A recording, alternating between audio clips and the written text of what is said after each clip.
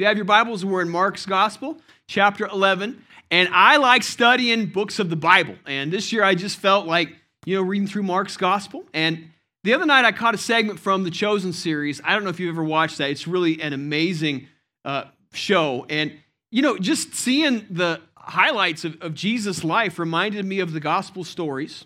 His life, as you know, was well documented. But now we are coming to the climax. Things are about to get real for the Lord. I want to read, starting here in Mark 11, I want to start in the 7th verse and read down to verse 10, and then we're going to pray. This is what we're celebrating on this Palm Sunday. It says, they brought the colt to Jesus and threw their clothes on it, and he sat on it. And many spread their clothes on the road, and others cut down leafy branches from the palm trees and spread them on the road. And those who went before and those who followed out cried, saying, Hosanna! Blessed is he who comes in the name of the Lord. Blessed is the kingdom of our father David that comes in the name of the Lord. Hosanna in the highest. Now let's pray. Father, this morning, we just thank you for your life, for the scriptures that tell us about who you are. And I pray, Lord, for an impacting, powerful word today. We are so grateful for your death, your burial, your resurrection. Today we want to celebrate who you are. In Jesus' name we pray. Amen and amen. I grew up, here in town, and I went to this small little country school called Elder Grove. Now it's a metropolis. I don't know if you've ever been out over there. But when I was there, it was like, one old school building. Anyone old enough to remember those days? Yeah.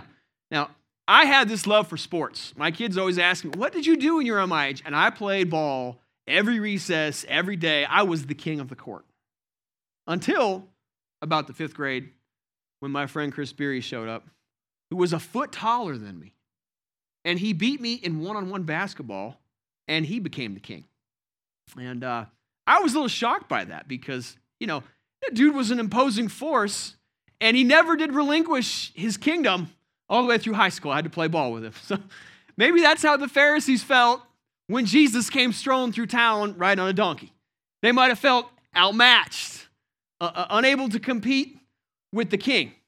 Because that's what he's doing. The crowds are before him. We read what they said in verse 9. They cried out, Hosanna!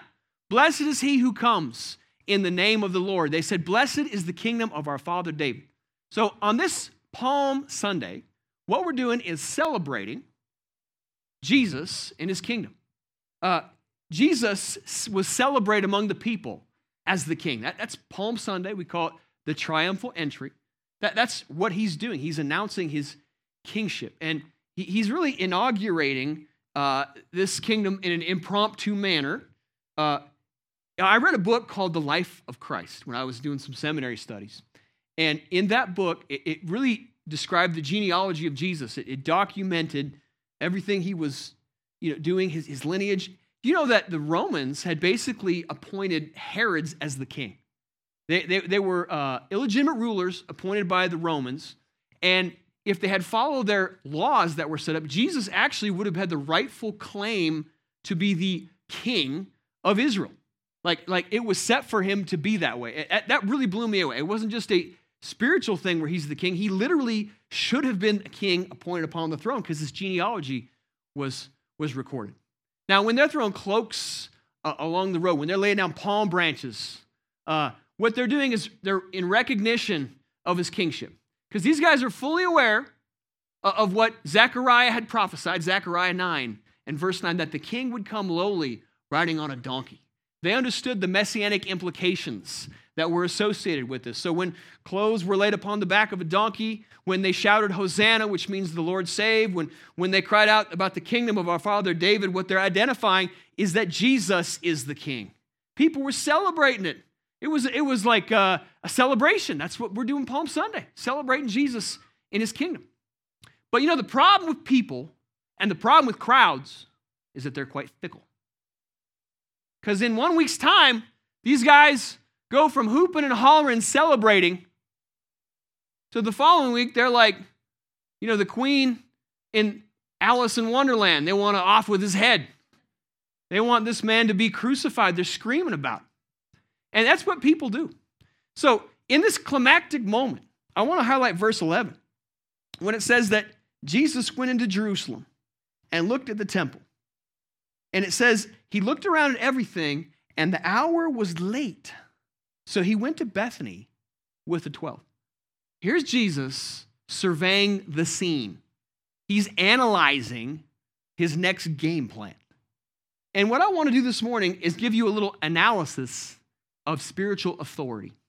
I'm going to do a little case study on what it means to carry authority, because that's what kings do. Kings carry authority.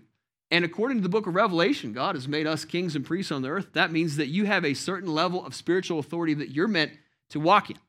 And Jesus was walking in another level of authority. I mean, he had out of this world authority against the Pharisees. And as a king, he's going to start rebuking the ruling class of the day.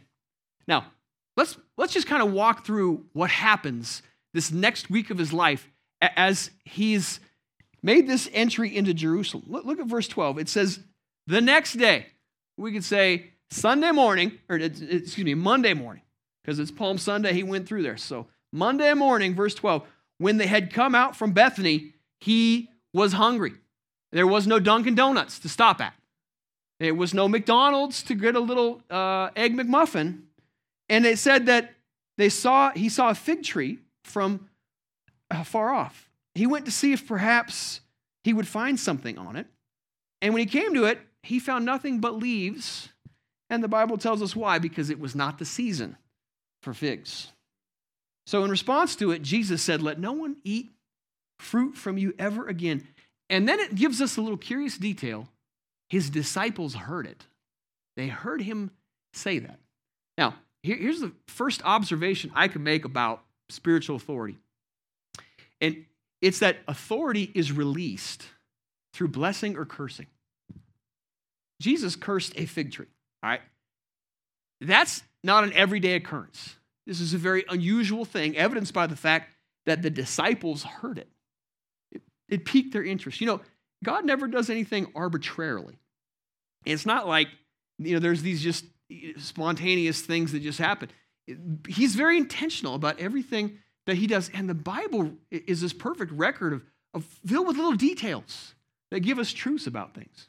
And so when he cursed the fig tree, I mean, this is like many other things in the Bible. It's got multiple levels of meaning to it. On one level, what we can see here is in the natural. I mean, he cursed the fig tree. You read down later, the next day in verse 20, they came back and that fig tree had dried up from the roots. It surprised them. So that did happen. There's also the symbolic level, because when he's cursing the fig tree, it represents Israel, and probably his disciples would have been aware of that he could have been quoting from the Old Testament book of Micah, and he's basically saying that Israel would no longer be serving under God's purposes. Like they wouldn't be the instrument of his purpose. And it kind of piqued their interest. Then there's the spiritual level, which has to do with releasing authority through blessing or cursing, through the words that you speak. That is what the Bible says in Proverbs 18, that death and life are in the power of your tongue. And if you understand that and can apply that, the scripture says you'll eat well by the words of your mouth. I have found that sometimes when I say things, when I speak a blessing, man, it can really impact people in an incredible way. And I try to be a positive person in everything I'm trying to do, man. I try to build people up. I like them, I think of myself as a positive person. I mean, I'm always trying to find good things. And then my wife tells me, hey, sometimes I feel like you get way too critical about me. I'm just telling you how it goes in my home. You probably understand. You have a home too, I suppose. It made me think.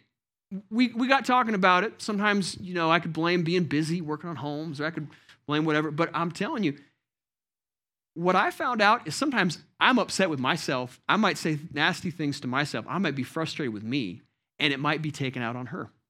And that's just something I have to work on and grow in. I found that depending upon how I react to people, it can be a great blessing or it can tear people down. I mean, it's a true thing. You have the authority through the words of your mouth to be a blessing or to be a cursing. And the book of James tells us that blessing and cursing can come from the same mouth.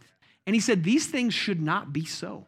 You should be able to release blessing into people's lives, rather than release negativity in someone's life. That should be what you use the authority that God has given you for.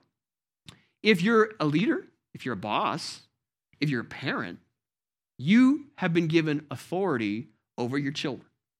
And you know what Jesus did with his authority? He loved the little children. He let them come to him. He touched them, and that blessed them. And, you know, in my home, we got little kids, so we love to touch them. And I remember growing up, my mom had this super cheesy game where she'd chase us around and then kiss us on the floor when we could not escape from her. And I guess I didn't understand it when I was a kid, but I understand it now. And we apply it, except instead of cheesy kisses, we do whisker burns. Except I whisker burned the Stolberg kids, and they started crying, so I got to be real careful about whisker burning kids. But I'm trying to bless them. I'm trying to touch them. I'm trying to love them. I'm trying to use parental authority to just speak into their life. There's something about touch that's such a powerful thing in the life of children. You know, so my mom did that. I try to do that. Now, I do got some neighbors, though, in our cul-de-sac. And you might hear them screaming at their kids, being upset, cursing them out.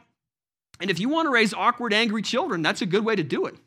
Because you can be negative, and you'll watch the ramifications of that throughout a person's life. I mean, you have been given authority in your life to bless or curse with your words. That's what Jesus is demonstrating. You know what else carries authority? Is when you're praying. You're releasing blessing. It's so interesting that in the next verses, in verses 20 through 26, when that fig tree was cursed, the disciples were so shocked about it. And Jesus said, have faith in God. If you say to the mountain, be removed and be cast into the sea, and don't doubt in your heart, but believe those things you say will be done, you'll have whatever you say. He's telling them, if you just pray and have faith, God will move in incredible ways. But then he quoted the next verse, verse 25 and 26, which he said, but if you have unforgiveness in your heart, it will hinder your prayer life.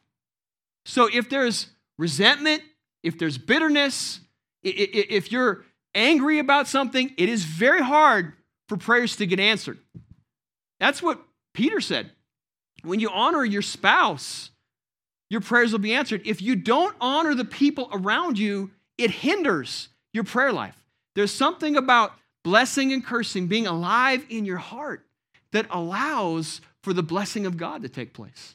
You use it with your mouth, man. You have been authorized to speak words of life for people. You've been authorized to be a blessing. And that authority works through the words of your mouth. I like what the book of Deuteronomy said. I've set before you life and death, blessing and cursing. Therefore, he said, choose life. Man, there's something about choosing life with your words and your lifestyle and your obedience that will release God's goodness and his favor in your life. That's how authority works. Release it through words of blessing, not through cursing. Now, let's take a look at that same morning, verse 15. It said, when they came to Jerusalem. This is Monday morning. He's up top of the hill. He's angry because he didn't get any food. He's hangry. And he cursed that fig tree. In verse 15, it says that Jesus then went through the temple. Uh-oh. Remember this story? It says he began to drive out those who bought and sold in the temple. And he overturned the tables of the money changers and the seats of those who sold doves. He would not allow anyone to carry wares through the temple. And he taught them in verse 17, saying, is it not written, my house should be called a house of prayer? But you all have turned this whole thing into a business. That's what he told them. Now, let me tell you what this tells me about authority. It's released through blessing or cursing, but it's also revealed through reverence. That's the point of the story right here. Sometimes you can just see how much authority a person has carried through the zeal that they have. And in John's gospel, Jesus is described as saying that he was consumed by zeal when he went into the temple and overturned the tables. I mean, he's on fire for the things of God. Now, only Mark's gospel records verse 16. When it says that they carried wares through the temple, I find that to be such an interesting Old English word. They carried wares. That word actually means merchandise or vessels. And, you know, I had to do a little research on what they're talking about. So what's going on right here is that they would kind of journey from the Mount of Olives, and they'd make their way up, through Jerusalem, and a shortcut was to go through the temple. And you know how it is when you're like, on a trip somewhere, these guys might have had a backwards baseball hat and a backpack on. That's what the wear might have been, filled with your wife's clothes because she takes too many clothes with you when you go places. Anyone else got a wife like mine? So they're working their way through the temple, and Jesus identified that shortcut as irreverent. And then he talked about money changers. And the reason he overturned the tables was because they were overcharging for doves.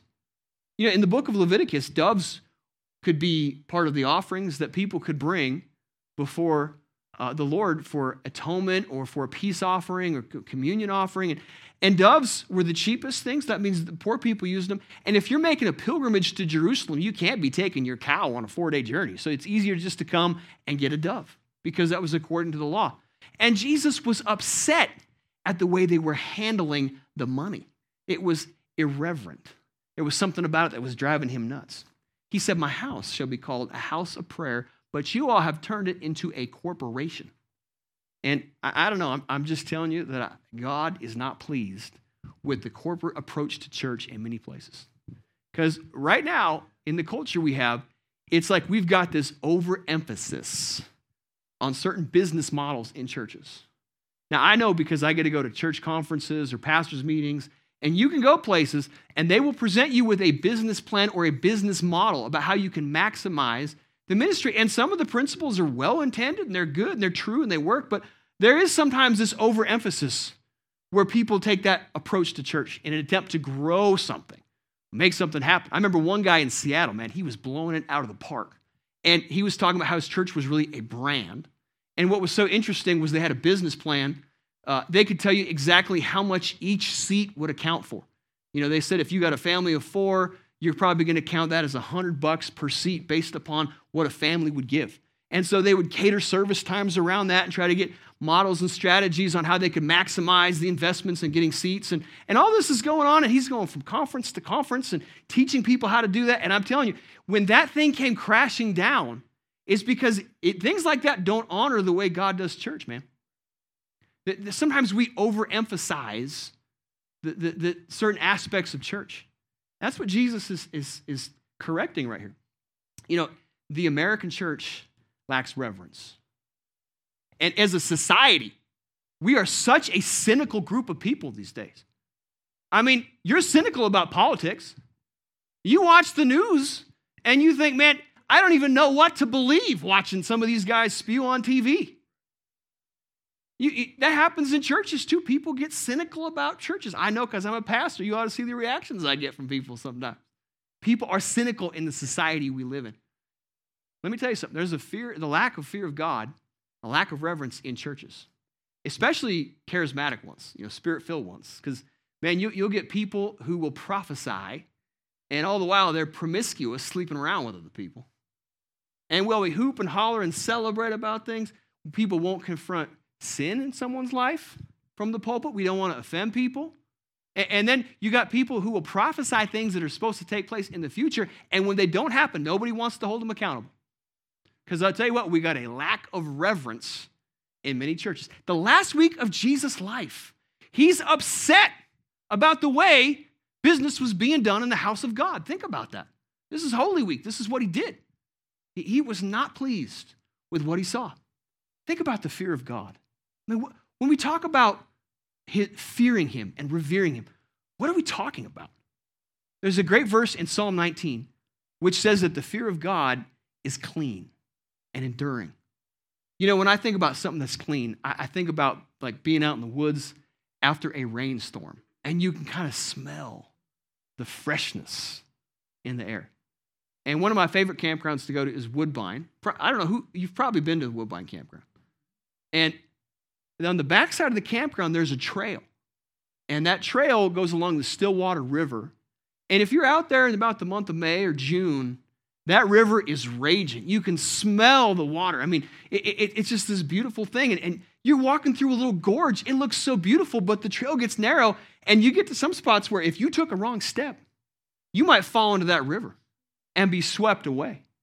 And that's really what the fear of the Lord is. It's something that's beautiful, but it makes you tremble. When you look at the beauty of who God is, You appreciate it, but you know that one wrong step could get you swept away. Like standing over a cliff on Beartooth Highway. You don't want to take a wrong step. You're appreciating beauty, but you have to be careful. That's what Jesus said. He said, you ought to fear not him who can throw you into prison, but fear him who's got the power to cast your soul into hell.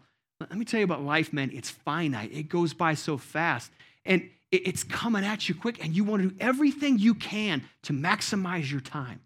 I want to do it the right way. I want to walk with God in purity. And that's how we should walk with God. There's a great verse in Proverbs which says that we should fear the Lord all the day long. We should be zealous for the fear of God with our lives. And there's something precious and beautiful about reverence for him. And I'm telling you, in his house, he wants to be revered. He wants to be honored. He wants to be celebrated as the king. And there's something sacred about that in a lot of times in this culture we forget about.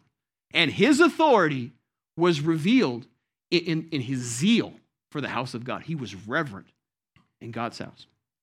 Now, I want to give you a third observation. I'm doing this little case study about what it means to carry spiritual authority. You can release words of blessing or cursing. You can see authority and the reverence a person has for the things of God. Let me give you number 3. Look at verse 27. He said they came again to Jerusalem. This is probably Wednesday morning. I'm walking you through some of the last week of his life. And it says that as he was walking in the temple, he's back in that place that 2 days before he'd cleaned out. He said the chief priests, the scribes, and the elders came to him. And these guys were feeling their oats and a little upset about what he'd done. And they're going to get to the crux of the matter. By what authority are you doing this? Who gave you this authority to do these things? But it says Jesus answered and said to them, I'm going to ask you one question. You answer me, and I'll tell you by what authority I do these things. The baptism of John, Jesus wanted to know. Was it from heaven or was it from men? In a very authoritative tone, he tells them, answer me. And when they could not answer him, he said, I don't have to tell you by what authority I'm doing these things. Here's what I observe in this. Here's my analysis. That authority is realized. It's recognized. It's recognizable through wisdom. Jesus said that wisdom is known by her children. It's known by her fruits. In other words, that it's evident. And when you're carrying authority, wisdom is going to be evident in the things that you do. It will make sense to some people. The smartest people oftentimes will respond to accusations with questions. I mean, you look at Jesus' life. When they came to challenge him, he asked them questions because he's the one who's walking in authority. He said, I want you to answer me. So Jesus is flipping over tables and he's questioning the questioners. And that's really what is going to happen in this last week of his life, this next 12th chapter. I mean, they're going after him. They want to ask him all kinds of questions. They want to know who they should pay taxes to.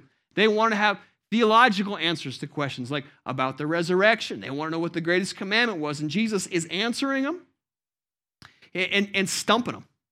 I mean, his wisdom is on display. Man, I'm telling you, the wisdom of God is a powerful force. And the book of Proverbs says there's nothing that can stand in the way of the Lord. No wisdom, no counsel, no understanding can be in his plan. It's one of the 7 spirits of the Lord. And Jesus' wisdom was on full display when he was talking to these Pharisees, man. They're going back and forth at each other, and you could just see the wisdom of God revealed in his answers. And so he starts giving them parables. He starts condemning them for their behavior, and he tells people to beware of the Pharisees, beware of their hypocritical behavior. Man, think about the society we have today in which so much hypocrisy is at play. Because, today we've got a culture that really values possession. And so you've got a very materialistic outlook on life. And you got people who want to project that they're doing well. And so they buy a bunch of things they can't afford. They're massively in debt. And it's like, man, people get tripped up with that. I mean, they're doing everything they can to put forward the best foot. That really does describe so much of what we see in America today. I mean, in the book of Revelation chapter 3, he said, you think that you're wealthy and doing all these things, but really you're poor, naked, and blind. And when people are consumed with stuff because the culture values that, there's no wisdom there. We in our culture, we value education. But it seems like a lot of educated people lack wisdom. Man, that's why you got, educated people who might be doctors telling children that they need to get growth hormones and puberty blockers, and we're putting that all over kids' stuff on well-known TV channels. I mean, you got educated people, but there's no wisdom in what you're doing. We could talk about how we value celebrity. That's what Jesus was condemning. We will value people who look amazing, and so we've got leaders who have no character. And whether it's in the government or whether it's in churches. I mean, you can just see the lack of wisdom on full display. By the way, the wisdom of God, it's the beginning, or the fear of the Lord is the beginning of wisdom.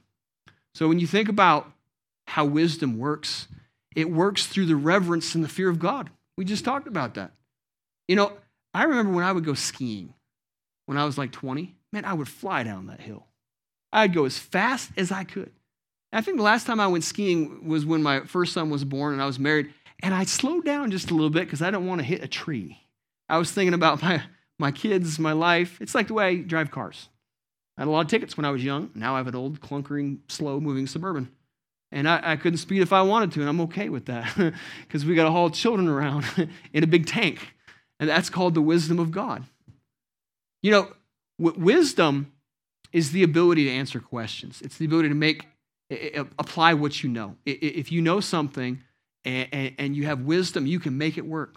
And if you can make it work, you can master it. At the beginning of the year, I remember I was doing a series about the things that you can master in your life. You can master your spiritual life, which is as simple as just reading your Bible every day. I mean, if you just read the scriptures and spend time with God, you'll be a spiritual giant. And I like reading the one-year Bible. We just finished Deuteronomy. Probably I lost half the people reading through Leviticus, Numbers, and Deuteronomy. But we made it through. We talked about mastering your emotional life, your thought life. I mean, man, we've got today a mental health crisis because people don't know how to process pain. And I love how the scriptures help a person get through that relationship. You can master a thought life. We talked about your physical body. I mean, you can master your health. You don't have to be a victim in the culture. You can take control of your health. And relationships. I mean, do you know how many problems there are in relationships and homes today? It's incredible. And if you could ever learn to effectively communicate, love on people, forgive people, man, you could be a blessing in someone's life. That's the wisdom of God. How to handle money. How are you going to plan for inflation? How are you going to make a budget? How are you going to, think about what tomorrow brings or retirement? You can answer questions. Work-life balance. Finding a way to live your life. If you can answer those questions, I'm telling you, you can go far in life. You can succeed. And I always love to listen to people who can answer those questions for me. I like to, read books. I like to learn. I like to listen for people. I try to get mentored from people who I think know what they're talking about. Men of character, men of wisdom, men of integrity. I find that is where authority gets released. When you master a subject, you become an authority on it. And so I'm grateful for some voices I have in my life. I'm even grateful when people are better basketball players than me, because then I can learn a little something from them. I want to ask you about where you're at in the authority that God has given you. Are you using your words for blessing or cursing? Are you building people up or tearing them down? And I'm telling you, this is a real thing. I am a positive person, but I've been in a season here, I'm getting tired working on my house, and you get frustrated, and you might take it out on people. And I felt recently the Lord checked me on that. I don't want to be that guy. I want to be a blessing wherever I go. I'm willing to be accountable for my words. You're going to give an account one day for the things you said. That's what Jesus said. And you got to take inventory. Are you treating people with honor, dignity? Or are you just hating on your mother-in-law? I mean, are you able to be a blessing to people? Think about that, man. You've been authorized to release words of life to people, to children, to friends, to people you're overseeing. And there's something significant about that. Maybe we got to ask the question if you've lost sight of the fear of God. A lot of people lack reverence in the culture. And I'm just telling you, it's almost like in this culture, we don't respect anything. And cynicism is rewarded. And one of the ways you can tell if you might have lost a fear of God in your life is when you no longer feel convicted over sin. You say things that are nasty and critical and feel nothing about it. Or you might have behavior that you justify that's sinful. And I'm telling you, Jesus, he's got fire in his eyes. He knows, he's walking up and down the aisles of churches, and he knows what's going on in the house of God. And he came to clean house in those days. And the scripture tells us judgment begins in the house of God. And I'm telling you, across the board, you start seeing where he's intervening in scandalous situations. And it should make your ears perk up. It should make you think about your own life. Or what about the wisdom of God? How many of you want more wisdom in your life? When people say to me, what can I pray for you for? I'm like, pray for wisdom. Man, I always ask for wisdom. I always pray for, I could always use more wisdom. And here's the beautiful thing that you can know about the wisdom of God, that it's available to you right now. Jesus, the Bible says, is your wisdom. He's your righteousness, your sanctification. He's your redemption. And everything you'll need to know is found hidden in the treasures of Christ. That's what the scripture says. When you need wisdom, it's available to you if you call on it and ask him for it. That's what the book of James says. It says, if you need it, ask for it. He'll give it to you liberally. When I need an answer, when I need a solution, what I ask God. And he shows up in incredible ways. Man, he gives you the ability to solve problems. There's something so significant and so sacred about his problem-solving ability. And I feel like this morning there's a pool of wisdom in the house of the Lord that you need to take a big drink from. I feel like the Lord is going to give you insight, answers, and revelation this week to some problems that you've had. That way, when you're walking in your job, at school, whatever situations you're faced with, the wisdom of God will be there for. That's the authority he's given you. He's given you opportunity to ask for wisdom and find it. That's what Jesus had everywhere he went. And I want to pray the wisdom of God over you this morning. Is that all right? How many of you could use more wisdom? Yeah, just put a hand up and say, I need wisdom, Lord. So, Lord, you said ask, and we shall receive. We pray, Lord, that wisdom would be available to your people. We pray that we would know what to do. I pray for the Holy Spirit, which is inside of us, to come up with insights, answers, scripture verses, and even conviction about things that we may have said or things that we may have done because we might perceive it's hindering us from walking with you. So I pray the wisdom of God. I pray the strength of God over your people. God, give us insight. Give us clues to things. Make it easy. I pray it would not be difficult, but it would be easy to hear from you. Easy to receive your wisdom. Easy to know what to do. Lord, this morning we are just so thankful for your wisdom, your insights, your goodness. In the name of Jesus we pray. Amen and amen and amen. Man, I just have the sense that God's wisdom is here and available. And if you'll call on it, if you'll ask him for it, and he'll do it. He'll do something great in your life. I was putting my kids to sleep this week, and we were reading through some kid stories. And I did find one curious story about a king who was a wealthy, well-known king, lived a long time ago. And he had tremendous success and tremendous wealth. And every time he would go take over lands that he won by conquest, he would build his castles on them. And he would impose his authority everywhere he went. But as the years went by, he was realizing that one day he too would have to face death. And so he began to make plans for how he would die and what he wanted for his funeral arrangements to be with his counselors. And basically he said, I want to be put at the highest spot in the castle, overlooking my kingdom with a view. And, I just kind of want you to seal me in there, lock the door. I want to forever be looking out over my kingdom. And so they got it ready. They got the room ready. They had a bed made for him. They had a throne in there. They had a Bible that was laid out for him. And he passed away. Now, about 100 years later, another king arose in the land who didn't know anything about what had happened. When he discovered that king's wishes, they wanted to unseal the doors. They wanted to go up into the room, and they wanted to see what it was like up there. And when they went up to see what it was like, they were amazed.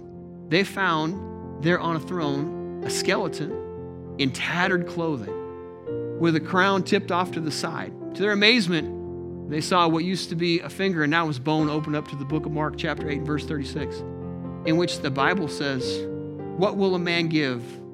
What will profit a man if he gain the whole world and lose his soul?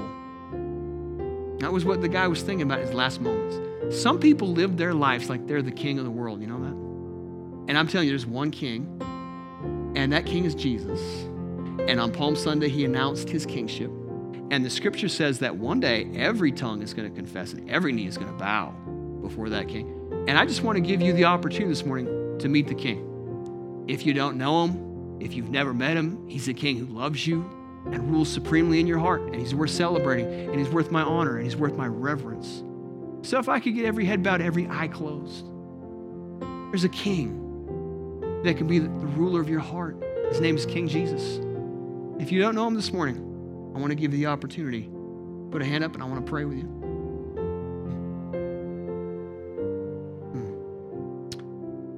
Man, I'm grateful for King Jesus. Amen. Will you stand up with us this morning? We're grateful for a king. I'm glad that you came out to church this morning. You know, we value you. We bless you. I'm looking forward to Easter Sunday. How many of you are coming out for Easter this next week? Man, we're going to have a great time. Yeah, I want to challenge you to invite somebody out. You probably heard that many times this morning. We got some invite cards. And we're having our first ever Good Friday service come up. And on Good Friday, we will be singing some hymns. I know some people love to sing hymns. I think we might be playing the Old Rugged Cross because we got an Old Rugged Cross. And I wanted to thank my friend John Johnson. He's the gentleman with the long beard. Brother Hezekiah, that's what I call him. So if you see a man with a long beard, pull it down and say, thank you for building that wonderful cross. Amen. Yeah, because Jesus is coming off that cross next year in weeks to come. Amen. Amen. Love you all very much. If you want prayer, the altars are open. And we'll catch you all next week. God bless.